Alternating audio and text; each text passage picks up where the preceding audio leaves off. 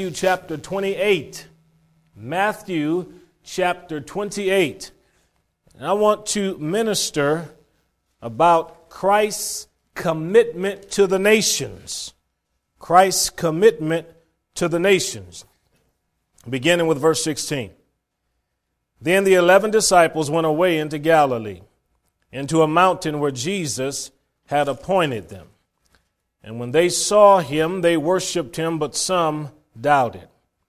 And Jesus came and spake unto them, saying, All power is given unto me in heaven and in earth. Go ye therefore, teach all nations, baptizing them in the name of the Father and of the Son and of the Holy Ghost, teaching them to observe all things whatsoever I've commanded you. And lo, I am with you always, even unto the end of the world. Let's have a word of prayer again. Father, thank you for the commitment that you have in the Word of God for peoples of this world. And help us to be individuals that give towards that end, to see multitudes of people come to know your Son. For it's in your Son's name that we pray, and everyone said, Amen, amen.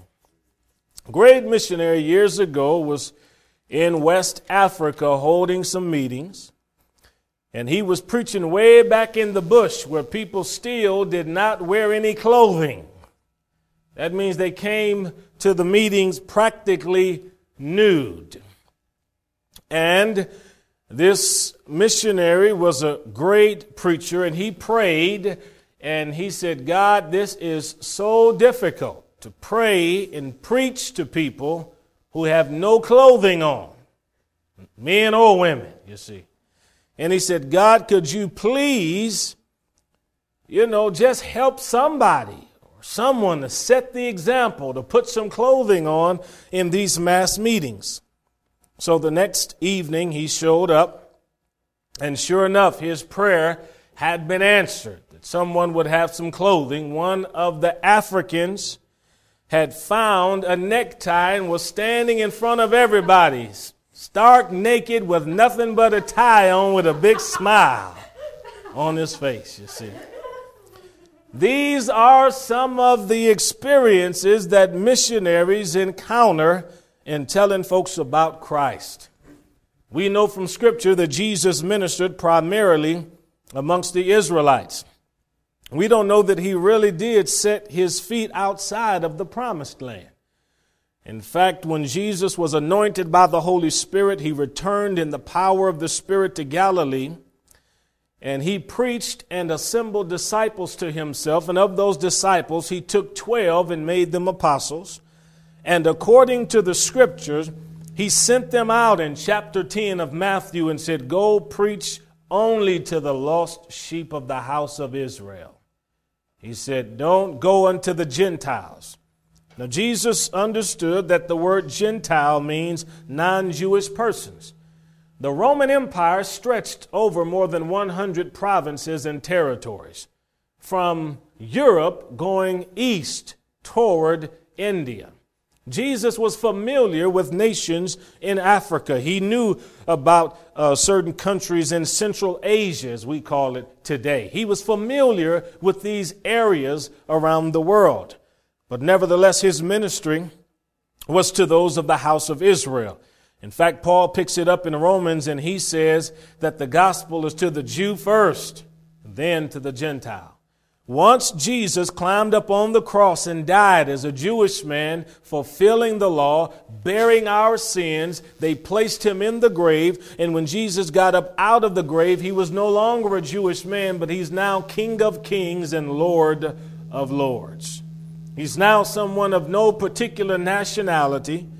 And because he's now omnipotent, omnipresent, omniscient, his mind is no longer just focused in a singular sense on Israel, though he had a sense of the world, because that's why he came to die. But now he's saying to his disciples that you are going to have to go. But notice after the resurrection in verse 16, the 11 disciples gathered to the place that Jesus had appointed, and some worshiped, others doubted. Now, when it comes to your relationship with God, don't allow other people's unbelief to affect your worship of God. When you gather shoulder to shoulder with other believers and you're worshiping the Lord and your mind is fixed on Him and your thoughts are on the Lord and you're meditating on the Lord Jesus Christ, there will always be doubters in the midst. There will always be individuals who doubt things that the Lord has said about Himself and things that we have said about the Lord Himself. But I'm glad that they did not allow the ones who were disbelieving to hinder them in their relationship with God. Just because some skeptic on television refuses to believe in the claims of Christ, you hold on to the infallibility of the Word of God and to the fact that Jesus is the only way to our Heavenly Father. So if this is the case and Jesus is given one of His final messages as He's assembled with the disciples, notice He says that all power is given unto me. Now, power comes in a lot of different forms. There really are only three kinds of power in this world. You've got human power, man-made power. Then you've got divine power, God's power. And then you've got the divine power in the sense of the devil's power. Well, God, when He saved the Apostle Paul, you'll remember Paul's testimony was that Jesus said to him that he was to deliver people from the power of Satan. Even after Calvary, Jesus acknowledged to Paul in a vision that the devil does have some power. If you don't believe me, look at this world. The majority of the world is living in sin. If Satan doesn't have power, why do we have alcoholics? If Satan doesn't have power, why do we have drug addicts? If Satan doesn't have power, why do we have serial killers? If Satan doesn't have power, why do we have liars? If Satan doesn't have power, why are jails packed to capacity in America and all around the world? If Satan doesn't have power, why is there famine? Why is there poverty? Jesus came up out of the grave with a message to the disciples that essentially says, all power is given unto me. All of it. That means that as a believer, we recognize that His power works specifically here in two different spheres, heaven and in earth. That means if you're in a rocket orbiting the moon, the name of Jesus is just as powerful amongst the galaxy of stars as it is for a child sitting in a treehouse in a pine tree. That the name of Jesus and the blood of Jesus is so mighty and possesses so much ability that we have the right under the authority of Jesus Christ to go into the uttermost parts of the earth, because greater is He that is with us than he that is in the world, you see.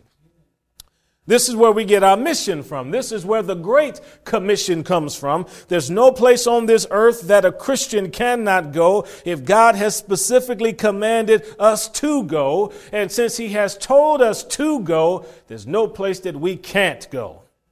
Now, I've had people in talking about praying, they'll always say something to me like, well, do you even pray about the places you go overseas to preach? I said, pray about it. Jesus said, go. So Jesus said, go. There are people that are lost. He said, go. So I go to preach the gospel. I said, do you have to pray about telling your neighbor next door to you who's lost and on his way to hell? Do you need to pray about whether or not you should talk to them about the gospel? I said, well, no. I said, why would you need to pray about somebody else that's just a little bit further away from you, separated by a few more miles? A friend of mine told me one time, he said, well, Daryl, you know, I just believe that everybody that comes into this world, their name is already in the Lamb's Book of Life. That's what he told me. He said their name already in the Lamb's Book of Life. But he said, as they get older, if they reject Jesus, then the Lord blots it out. I said, well, that doesn't make a whole lot of sense to me, because I said, if everybody is already born into this world saved, it would seem to me like it's a waste of our time to go preach to people and give them the opportunity to reject the Lord when they're already saved. He said, I think I see your point. Well, that would hinder evangelism. That would cripple missionary work, you see. The whole point of evangelism and missionary work is to reach the unreachable. And they're only unreachable in the sense that no one has gone to them. Now, the Bible says here, all power is given to me in heaven and in earth. That means wherever you go on this earth, God's power does work. The power of salvation, the power of the gospel of Jesus Christ is just as real as saving people in Nebraska as it is saving someone on the island of Mauritius. It's just as real in the Aucklands as it is in saving somebody who's in the Appalachian Mountains or someone in Iceland. God's name is as powerful in an igloo in Alaska as it is in a Burmese jungle camp, you see. To understand from the Word of God that when He says all power is given to me, we go with the comfort, the assurance of knowing that we have a mandate from heaven to proclaim the Word of God. Whether on the sidewalk, in a living room, in a church, or anywhere, we can talk about Christ. Now this word go ye, or the word in particular go, is in the imperative form. And there are a number of ways, at least two other ways. One may look at the Greek word under it, but it is an imperative. It's a command, a soldierly command to go. But consider this, having gone, having arrived at your destination, theoretically, this is what you should do. Number one, teach all nations. Number two, baptize them. Number three, you're going to teach them to observe what you've been taught to observe. Now, the go is important because when He says that all of you should go, that means there are limits for some of us. Go for you might mean go across the street. Go for you might mean go to another town. Go for you might mean go to another state. Go for someone else may mean go to another country, you see. Go ye into all the world. And as God begins to speak to our hearts and deals with us on this issue, then we realize that there are multitudes of people that are giving their lives and have given their lives for the sake of the gospel, that men and women might know the truth of the Word of God. Now, this world that we're living in right now, you ever thought about the fact that we got about 238 nations on planet Earth? Yeah, it's a lot of countries. We have at least 480 countries that have at least 480 cities that have more than 1 million people in them. That's a lot of cities. We got at least 20 cities that have at least 10 million people. Two of them in America. We got Los Angeles and we got New York. So we got some big cities around the world. But in this big ball of wax that we're living on, consider Afghanistan. 48,000 mosques, talking about buildings. 48,000 mosques, not one church building. Think of that. Now, I'm hoping that with all of this attention that's being redirected towards Afghanistan, that aside from them tearing down the strongholds of those dreadful Taliban creature people, but that they would also establish a way for the Christian aid workers to come in. That in the midst of the Christian aid workers coming in and chaplains and military people, that maybe somebody that speaks the Afghan languages of Pashtun and Dari, maybe they would be able to reach some of the Taliban through a witness and other people and lead them to Christ, you see. It begins with our perspective. It begins with the worldview. And so into the uttermost parts of the earth is where the early disciples went. And when Jesus said go, He meant exactly what He said. And go is not an easy word to obey. Because in order to obey it, sometimes you got to say goodbye to family members. And you've got to say goodbye to people that may be close to you. But one of the things in the early church we need to understand is that the rabbi very often was closer to his students than the mother and father. They had a little proverb that basically said it's your father that brought you into this world and raises you up, but it's the rabbi that leads you into the world to come. So your spiritual teacher became more important to you than your natural bond with mother and father, which is why Jesus could say, except you hate your mother, your father, you're not worthy of me. If you put your hand to the gospel plow and then you look back, you're not fit. Everything was about commitment, and Christ had a commitment to the nations. And one of the commitments, the first one here, is simply to go. See, once you move, then you can reach somebody. And each one reached one, as Jesus said, and the early church spread into the uttermost parts of the Roman Empire and other places simply because of persecution and because of the believers uprooting themselves and moving to different locations. Now, this takes us to the question that people often ask, well, don't you know that, no religion is better than the other one? And it's not right to tell Christians that they need to invade other countries for the purpose of subverting the powers of other cultures and other religions upon them, and they ought to just leave people where they are. That's a lie. Jesus gave a command. He said, go into all the world, preach the gospel to every creature. He said, go and teach all nations. When Jesus was here, there were other religions. When Jesus was here, there were Buddhists on the planet. There were Zoroastrians in Iran. When Jesus was on planet Earth, there were Shintoists and Confucianists that were in Japan. When Jesus was here, there were Hindu people because the Hindu people had been around at least 1,500 years before Christ. So that when Hinduism began, Moses was on the top of the mountains receiving tablets from God with the finger of God saying, no other gods before me. And God knew that when Jesus came, that there would be people who were worshiping other gods. The Romans worshiped other gods. The Greeks worshiped other gods. The Africans worshiped other gods. There's a lot of witchcraft in this world, a mixture of Indian religion and Roman Catholicism down in Latin America. There are religions and beliefs that we don't know anything about. But the only way to pray for the nations and reach the nations, you got to know that they exist. You can't pray for the people in the mountains of Baluchistan, between Pakistan and Afghanistan, if you don't know they exist. You can't pray for people in West Africa, in Gabon, in Côte d'Ivoire, if you don't know there is a Côte d'Ivoire.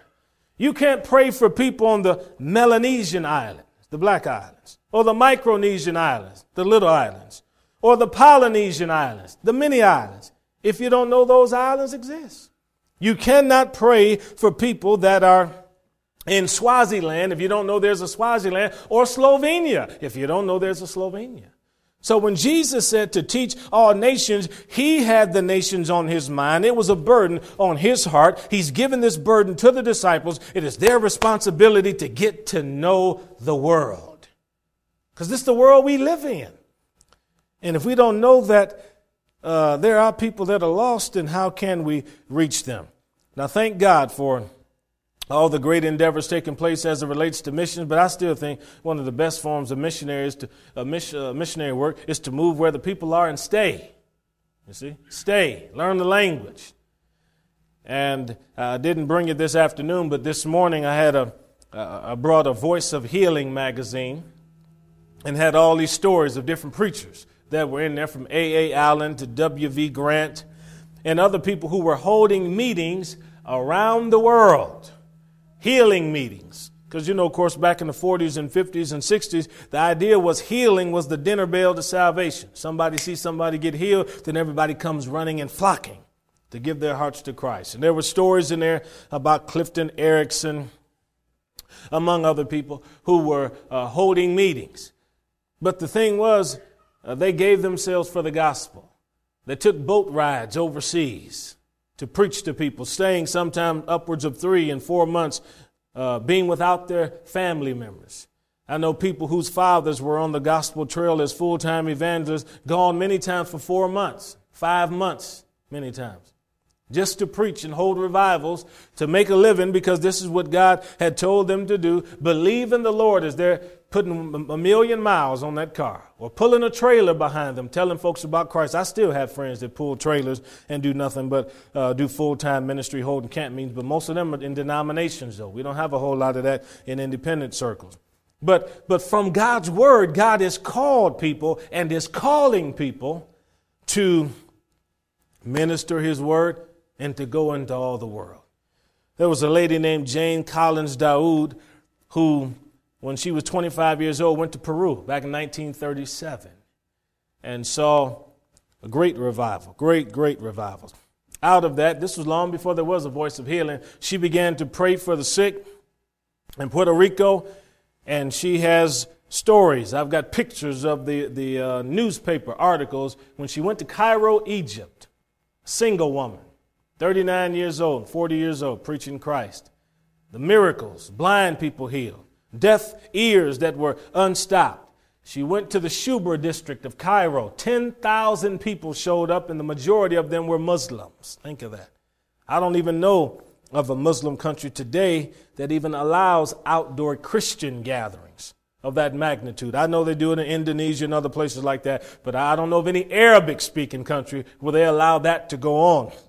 But nevertheless, as I was reading some of the excerpts from that, it's talking about the people that were possessed of the devil. One young boy full of the devil got delivered 1:30 a.m. in the night. He said that he saw 3 black demons leave his body. See, reading excerpts. See, somebody saw that. He knew that. He knew something had happened to him because he'd come in contact with the Lord Jesus Christ. People with amoeba dysentery, people with cancer, people that were crippled, people that were blind, a woman. And this is America, where in America they were saying in the 40s, 50s, and 60s, God can't use a woman. Women cannot be ordained to do anything related to God. Here's a woman that said, since I can't preach in the male pulpits, I'll preach where God tells me to preach. And went and preached Christ, you see.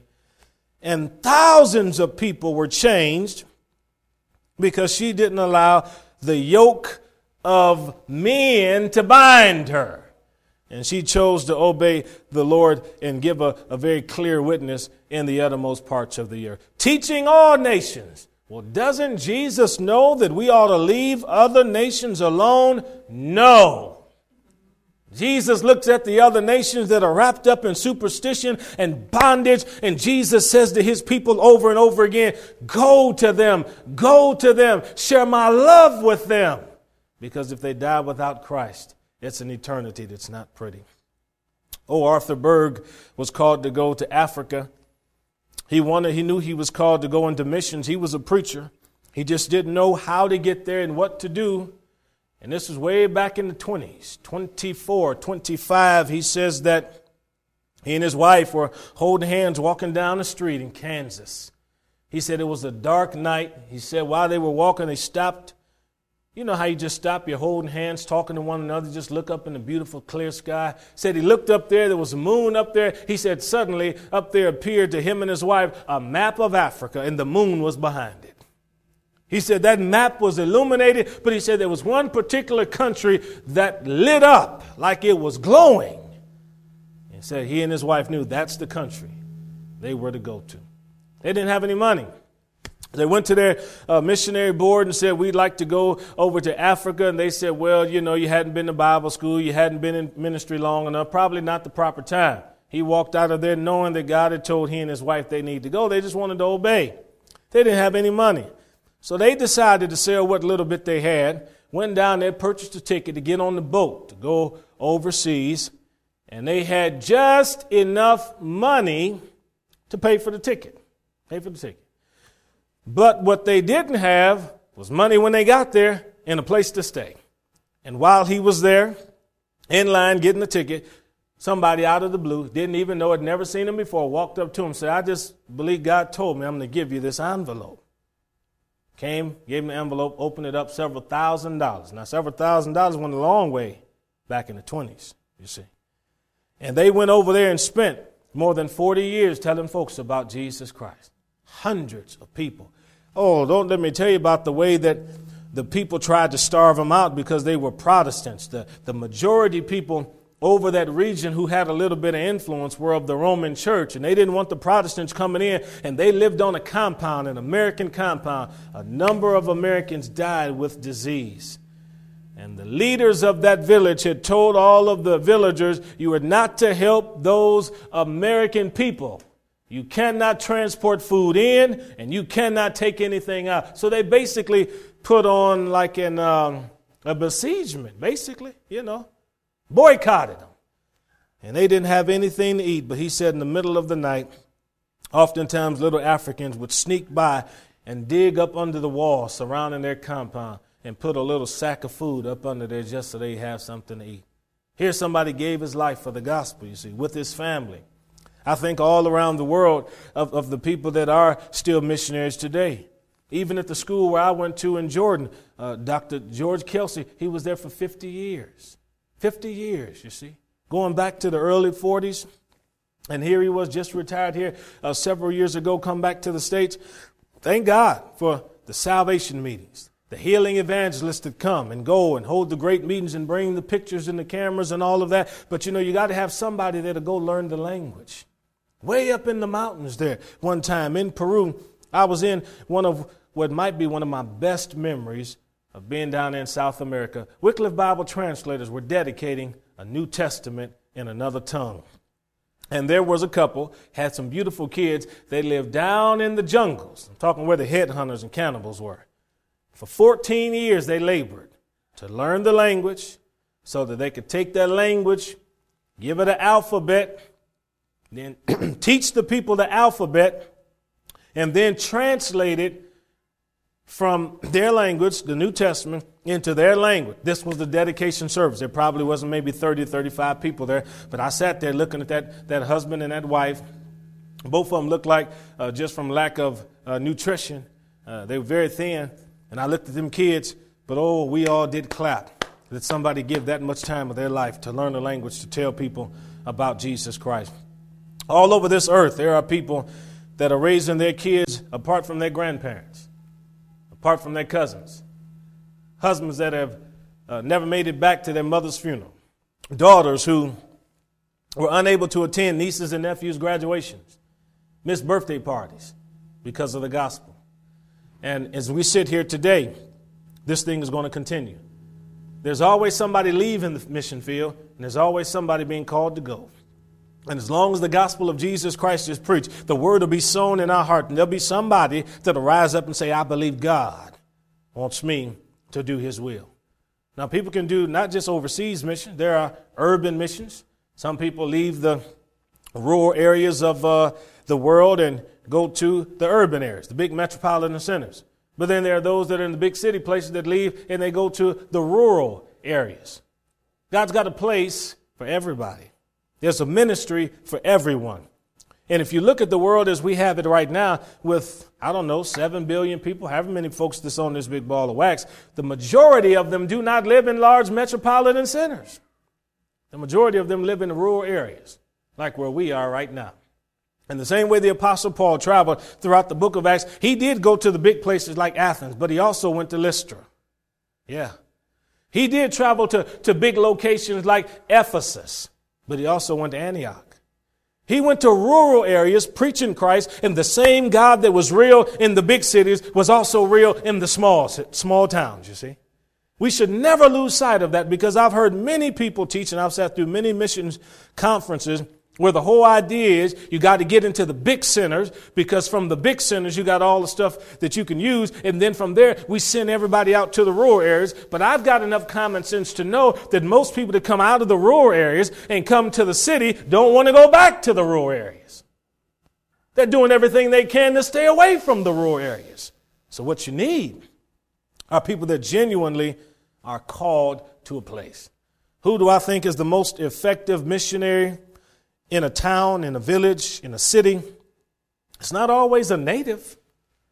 There are people here in America from other countries that have had greater impact on America than I have, and I'm born and raised here. Yeah. The best missionary or evangelist or worker in a particular place is the one that has really felt that their heart has been touched by God to be there, because they will stay there. Good times and bad. They will stay there. And they won't buy into all of the things of this world that say, well, unless you got a church or a denomination or a movement behind you that'll back you and put your salary up 1 year in advance and to purchase you a building, it's probably best that you don't get involved with that. No, you go because you believe that God is with you. Well, you don't go out into full-time ministry unless you already got, your calendar booked up 6 months in advance. That's not the way to go. You just start where God opens the door for you, and you just stay right there where you are till he opens another one. Somebody said, well, why are you holding meetings in that church for so long? I'm just waiting on another door to open, you see. That's the whole key. So all over this earth, Jesus has his mind on people that are in other cultures as well as us that are in our culture today. I mean, we've got almost 1 billion Muslims. Some people say 1.3 billion. I think that's a very high exaggerated number, but we got at least 1 billion Muslims. We got 1 billion probably Hindus. Yeah. God only knows how many atheists. We got to have folks that know Christ. And the majority of these people don't speak English. If some of them do speak English, we still have to have people that will learn the language to go into these various places. And when Jesus said, go and teach all nations, he knew that you can't teach all nations unless you know their tongue, unless you speak their language, unless you take time to learn their language, because everybody doesn't know Hebrew. Right. So I can promise you, outside of Israel and maybe Alexandria, Egypt, and a few other places where there are synagogues throughout the Roman Empire, I'm just about certain that nobody was speaking Hebrew on the streets of Iran, or on the streets of England, or on the streets of Saudi Arabia. Jesus said, go teach all nations. That means somebody's got to be willing to take the time to learn. And it's always been my understanding that when you learn some or parts of someone's language, you have a little bit of their heart in you see, a little bit of their heart, because you kind of understand them. Now, the king told me many, many years ago that I'd study different languages. I thank God for that as a teenager, him sharing that with me. But, you know, from time to time, I sit down and I think about the nations and countries, you know, here. All these represent thousands and hundred thousands of people. Here's a Bible in Aramaic. God only knows how many people there are from Lebanon to Syria to Turkey, and here in America, places in Egypt, India, Pakistan, where people still speak Syriac, as they call it today. But thank God I had an opportunity to live with a family for a couple of years to learn the language. You see, to be able to talk to them about Christ. Here's a Bible in Arabic. A whole lot of people speak Arabic. That's a primary language around the Mediterranean and there in the Middle East. And then also here's Farsi. I can still remember sitting in class, listening to that Iranian man trying to talk to me in Farsi. That's the language they speak in Iran. Here's the Farsi New Testament. Spent a year and a half over in Turkey. Here's the Turkish New Testament right here. Went to Turkish church every single week. All the sermons were in Turkish. None of them were in English. And just sat there right there as in the beginning people were trying to work out the translation for me as I was learning the language. Here's one in Hebrew. Here's a New Testament right here in Hebrew that says Berit Chadashah. Berit is a cutting, you see. It's a covenant. And then also here's a New Testament in Latin, you see. And I got a Greek one down here in my bag. But the thing is this. All of these here represent thousands of people on planet Earth. This language here isn't even really spoken today.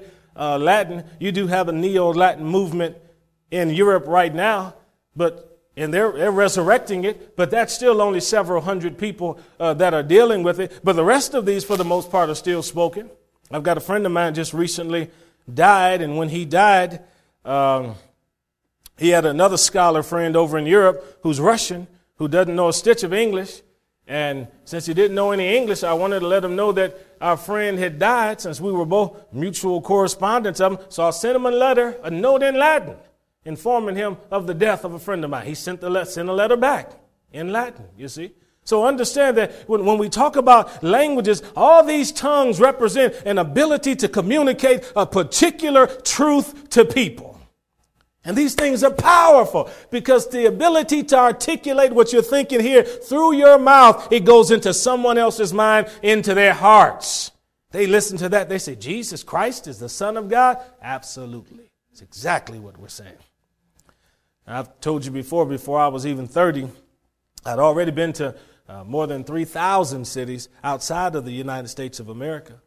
And all over this earth, you have people that are full of superstition.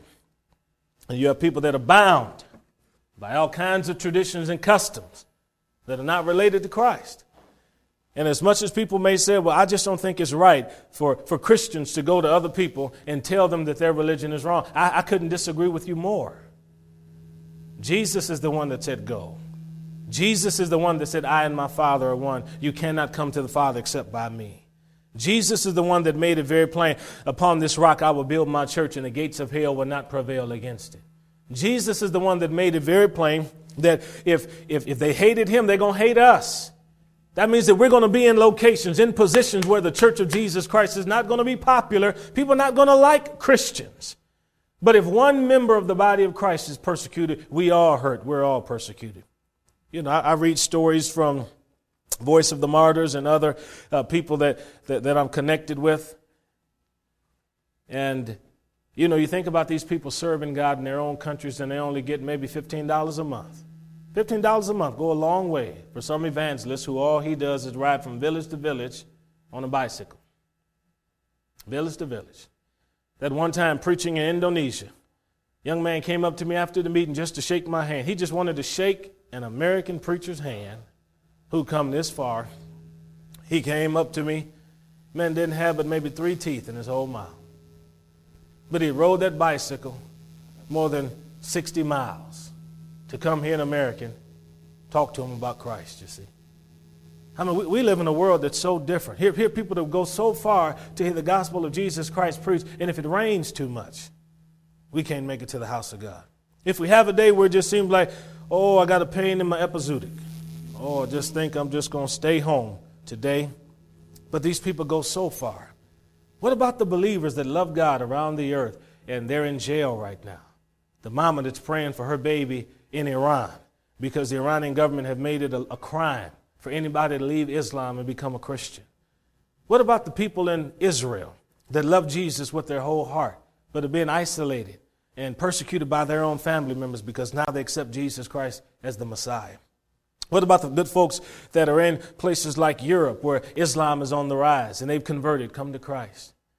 What about people in Europe that were atheists and left atheism to become Christian, but now their academic friends look upon them like they're fools, idiots?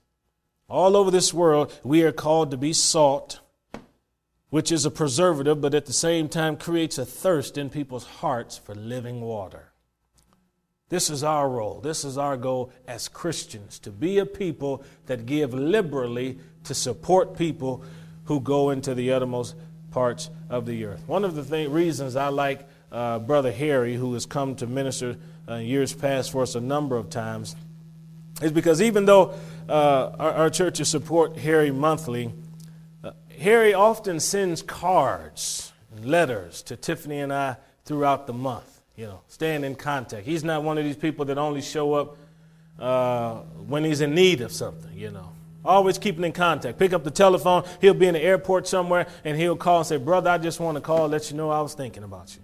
Little things like that mean so much. Same with my friend Jim, who was out here last year, goes in and out of Indonesia. How many people do you know in their 60s are thinking about moving to the Middle East? He's got grandkids. But you got grandkids that are newborn. You got the call of God. What's going to be the choice? It's a no-brainer. You got to follow God's call, you see.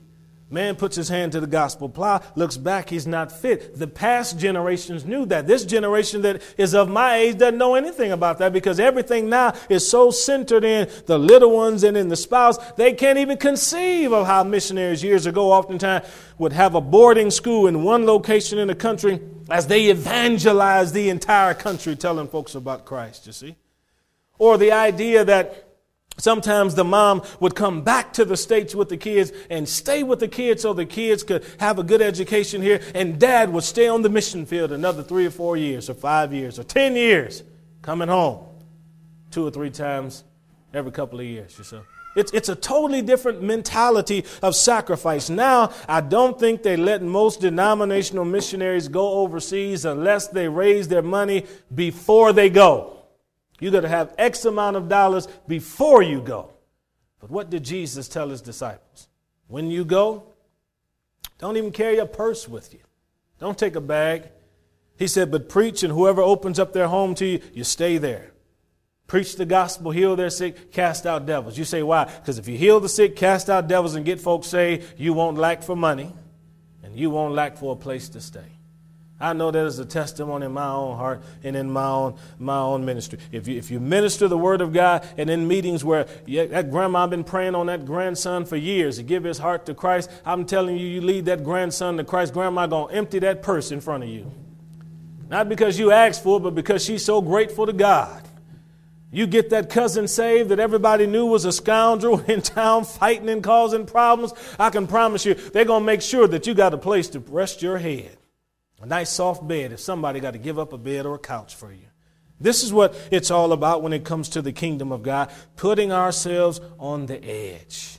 And the scripture says to give a prophet, a preacher, a minister, a cup of water in the name of that prophet, you'll receive a prophet's reward.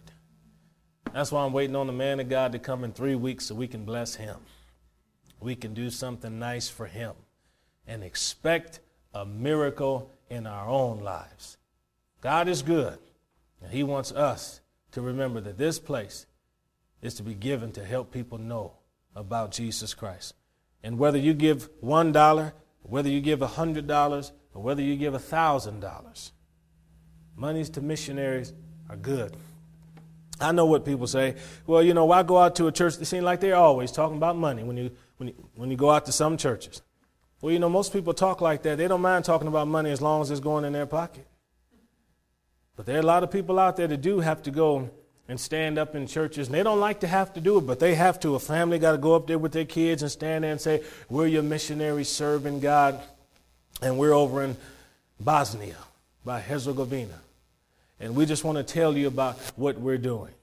And they know when they're telling a story that how they tell the story and what people think about them is going to determine if somebody's going to take a couple of quarters out or a few dollars and give some money towards them in their ministry.